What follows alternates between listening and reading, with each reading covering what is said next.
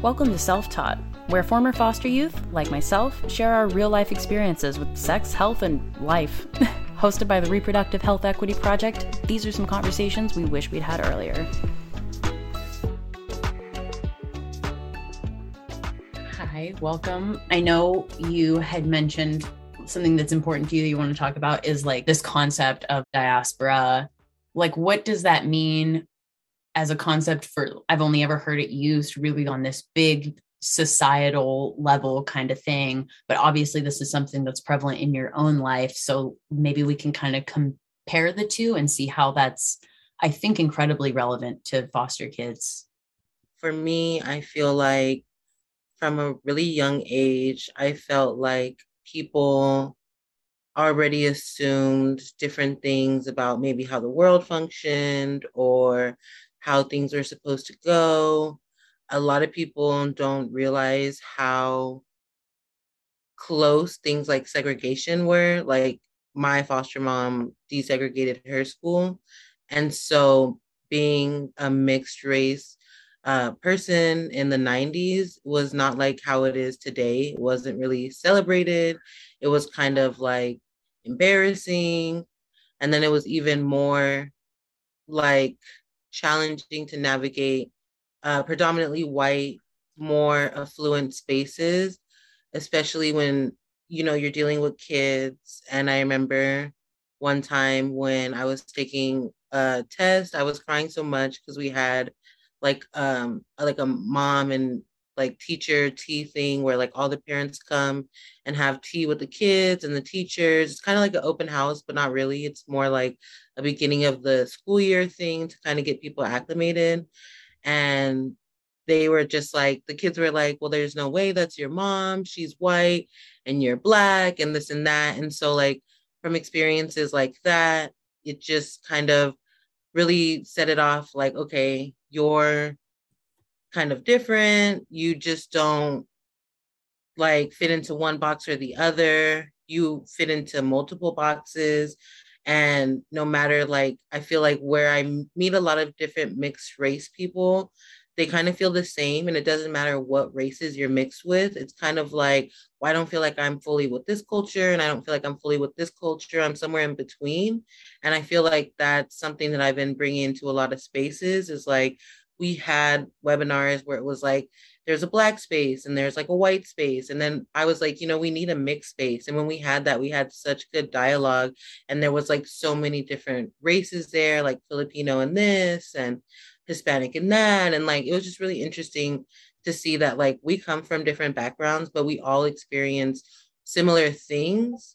And people don't realize that because they always want you to just check one box. Wow. Okay. Yeah. So it sounds like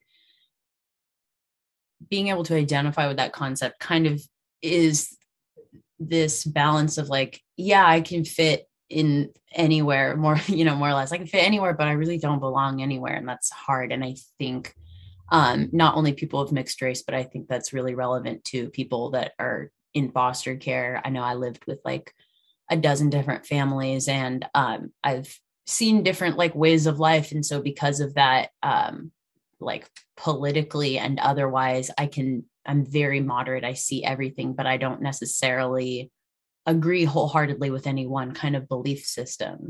It sounds like as a kid, you had like a hard time with finding that kind of sense of belonging in family. But I know that you've mentioned in the past that you have been able to, can you speak a little bit to what has given you that sense of belonging in community? So yeah, even though I was in like 12 different foster homes, I feel like there was only the two that really kind of taught me a lot and like made me really feel like valued, respected, and made me feel like my life was important and what I had to say was important. I met my friend's mom when I was 15, and my friend was like, she wasn't really my friend. She was my foster sister's friend, and she was younger, so she was like 11, 12, something like that. And then like I don't know, my foster sister brought me over to her house and I just fell in love with her family. And her mom said like, if you were she said something that I would adopt you. And I was like, you should go tell her that I'm a foster kid and that I want to live here. And like, she let me live at her house. And like, I don't think I was really supposed to be living there for a long time because like they have to do all the paperwork and things like that. But they kind of let me do it. And then eventually I just ended up going like living there and then they put all the paperwork there. But she was really just one person in my life who didn't really care like what I wanted to do or like what kind of music I listened to or how I dressed. She just was really focused on allowing me to express myself and allowing me to say like kind of whatever I like, not like whatever, but like, express my views at the time.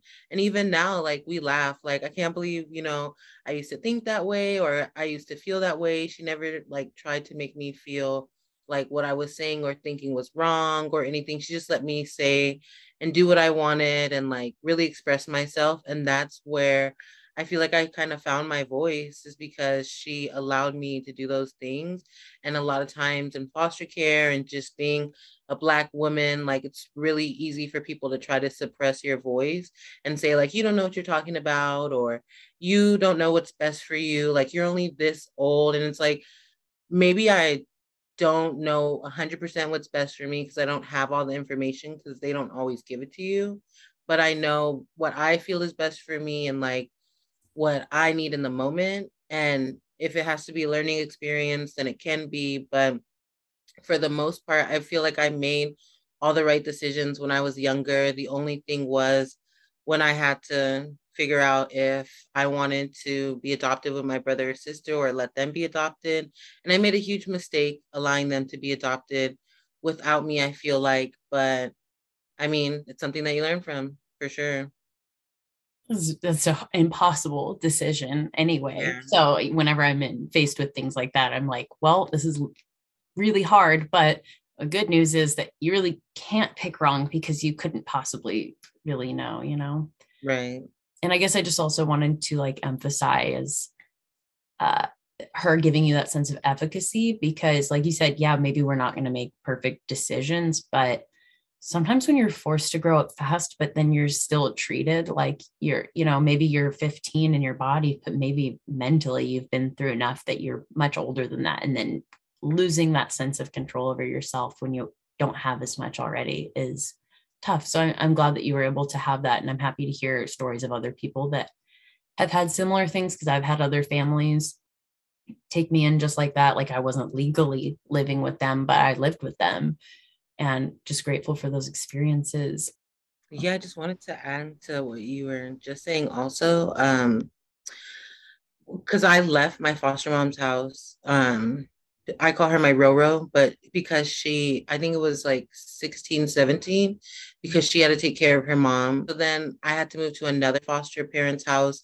And I really appreciated her because that's where I kind of spent a lot of my teenage years and then a little bit into my like until I turned like 19, so a little bit into like my adulthood, as they call it. And she allowed me to like take the bus, make decisions for myself, and like have that autonomous like thing about me and about mainly all the foster youth that she took care of because she was one of the people who taught me like how are you supposed to like expect people to go out into the world and be productive citizens if you just held them back the whole time. Like you can't even go up the street to get a bag of chips. So how do you even know how to do that in your adult life? Like you don't know how to take the bus and you're like 18 and people are looking at you like you don't know how to take the bus, but it's like if no one never allowed you to take the bus, no you don't. Like I remember my friend crying because all he ever had was his parents give him things, and when his car broke, well he actually got it taken away from him.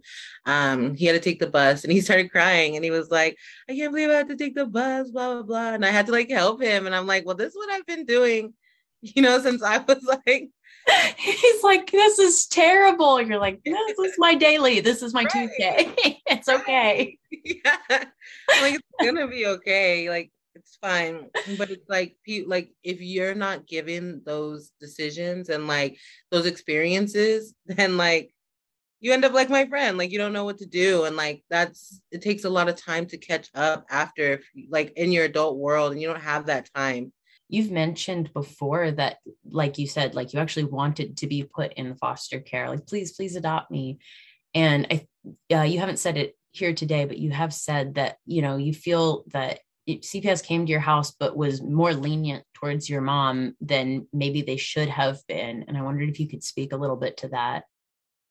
Foster care and how they treated me when I was with my mom is that, I did, like, my mom was like a horrible person. She was, I mean, she's still alive and everything, but I don't talk to her, and she's like very, very horrible and toxic for me to be around her. We just will never ever get along because she just doesn't fully comprehend like the consequences her actions had and the trauma. I understand she had her own trauma that she didn't work through properly, but that affects all of us. And like she doesn't understand that, and she's not taking accountability for that. And that's why like I can never talk to her. But like when we were even in cases, it was like the social workers were trying to do all that they can to get us back to her. I remember her like later on, like laughing with me and telling me like, I remember like faking those drug tests, and I don't know how you can do that. Like, I just don't know, like, how do you have access to do all these things when like people are supposed to be watching you in those things in the like area where you're supposed to be collecting urine and like supposed to make sure that things like that don't happen. So how was she able to get away with that? I remember just the social workers keep coming back and they were like, hey, just fix this really quick and we'll come back next week. But it was like, I'm being like tortured by my mom, and like she like just kept getting all these chances. And so finally, after like me calling, having the neighbors call, because I've had neighbors, we lived in a gated community, and my neighbors were like, we're not gonna call DCFS for you. And that's another part of like what made me autonomous is they were like, we're gonna give you the number, and when you feel like you're ready to call them, you call them, because they knew what was happening. They saw how I looked, and I mean, they just gave me the the right to do it for myself. And so it took a lot of convincing, even with the police. Like there was just stories my mom told them that like were just untrue. And I'm like only 8, and I'm like taking care of my brother and taking care of her. So it's like I don't understand how I became like the caretaker. And so, and like 8-year-olds aren't supposed to be the caretakers. And she had like a broken foot. And like it was so many things against her that like factored into this is neglect and abuse. And like look at our house, and it's like was once very clean and nice, and now it's kind of like falling apart because she got more heavy into drugs, less heavy on watching us. I became the main person watching everyone. And so yeah, just even now in foster care, like when I talk about my experience, people don't assume that a white woman abused me. And that's what I try to tell them, because it's not, they love marking that I was Black, but they never put the other side to it. And it's like the other side is important too, because that's who abused me. And like my dad is African, but he was deported. And I feel like if he wasn't deported, then he would have been able to take care of us. Wow, I didn't know that about your dad. I mean, you've mentioned that he's African before, but dang. Wow. So sorry. I'm just really sorry. And also props to you because you're a badass. I've spent a lot of my life living places where I'm not really wanted and stuff. And even earlier today, my roommate, he wrote on the whiteboard something like, hey, we need to have a roommate meeting, right? And this is like the best roommate situation I've ever had. And my car's been busted. So for like 3 days, this has been sitting on the whiteboard and we haven't been able to. And he's like, okay, I know you're really nervous because you need to go into this, but I think that we should just do this now. And I was like, you're kicking me out. He was like, what? No. And I was like, oh, sorry, that's probably some childhood trauma. So yeah, those kinds of things that really like stick with you. I think there is a level of thought that's totally universal of just having this feeling like maybe I don't really belong anywhere, kind of. I always think about I think it's sort of like a line on Rick and Morty or something. And he just said, and it's, they have those one-liners that really stick with you. And he says, nobody really belongs anywhere. Just come and watch TV. And you're like, oh, wow. Yeah. Like that's kind of just something that we tell ourselves. And we're trying to find this. And even though it's important, I mean, really important, it's all sort of illusory too. And we can decide for ourselves. Nobody really belongs anywhere. So everyone really belongs everywhere. So if you don't like it, get out. You know what I mean? Um, and I also think on the not so positive side of that, I know I'm kind of like a little bit of a super achiever sometimes, but I think that that's because of that, because I think, well, you know what, if I don't belong here, if I don't feel that sense of belonging in community, you're at least going to be jealous of me because I'm going to be so successful. I'm going to get everything I want out of life. You know, that's my sort of spite mission. You know, earlier we've talked about how you did find that sense of belonging, though it was like challenging and took time, obviously. And I guess I'm wondering a little bit about in those moments where you didn't have that, what did you have when you didn't have that sense of belonging? What helped carry you through, and how did you deal and cope with all that? For me, I feel like I have a problem still feeling like I belong in like life. And so I kind of remember when I was first in foster care, like people don't really assume that like rich people have problems or could really even get their kids taken away, even though that's like untrue. And so like when I first got into foster care, I remember I never made beds. Like I had nannies, we had maids, like I just I don't know. And so like people were like, what do you mean? Like you had nannies and maids and like you don't know how to make a bed, you don't know how to wash dishes, like no, I don't. So like that was really hard to like convey to people because they thought like I wasn't telling the truth. They didn't realize like to the extent how much money like my family had and like how I don't even know how my grandpa went from being extremely rich to like not so rich and like my grandma is like a super millionaire now. So like just getting people to like kind of understand like it's such a unique situation. It's hard to resonate with people because they just can't believe so many things. Even my Real Rose family were like, for the longest we really thought you were lying about your mom being white, and then we met her at your graduation and you look just like her, you're just darker, it looks like you're her with a tan. And I try to like, I know and everyone always says that when they see us, and like, I don't need to lie to like, I don't know, fit in or I don't know.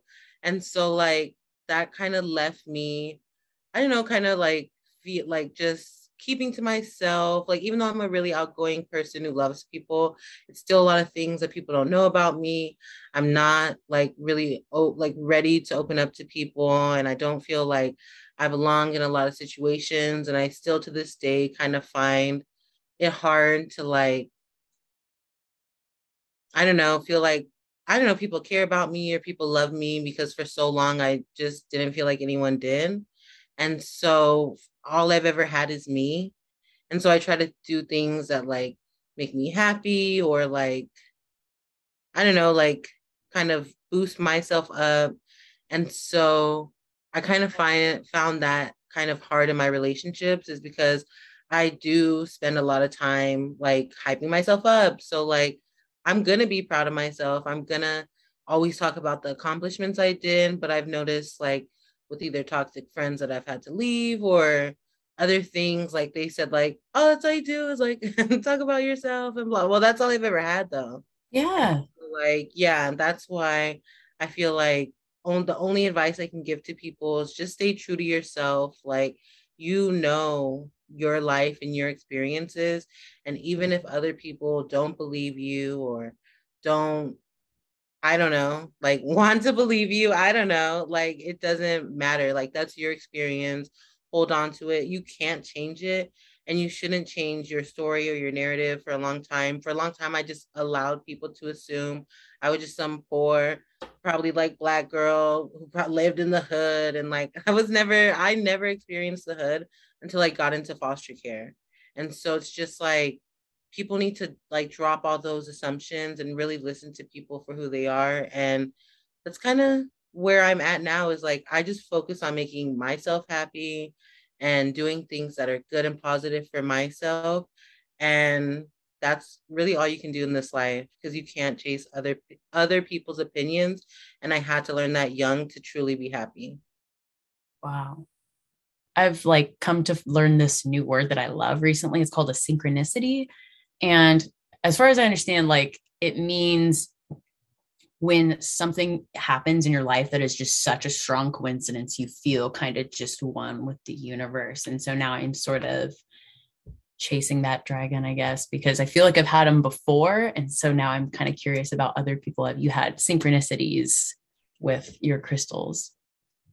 Yeah, I remember when I first started getting into collecting crystals, and I have a grandma who is white and also a millionaire.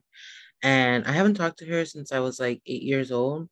And I remember for some reason, I was like, you have to cleanse your crystals before you give them intentions or use them in any way.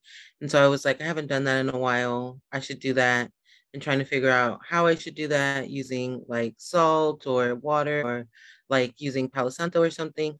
So I did salt and Palo Santo. And then I think like 2 days to like a week later, my grandma, who I hadn't talked to in like 8 years, was like, oh hey, like emailing me, like I just want to let you know that like I'm proud of you and I see the things that you're doing. Oh. And then she sent me like $500. And so I thought that was really interesting that like I haven't talked to her in so long. And like it was really a coincidence that it just happened in that way. And I haven't talked to her since, but I sent her things and haven't like gotten any reply back via email. So I don't know what that was about. Yeah. Wow. So cool. I'm so glad that I asked you that. Oh, that I don't know That how was Santa crazy. is, but I'm gonna get me some. Yeah.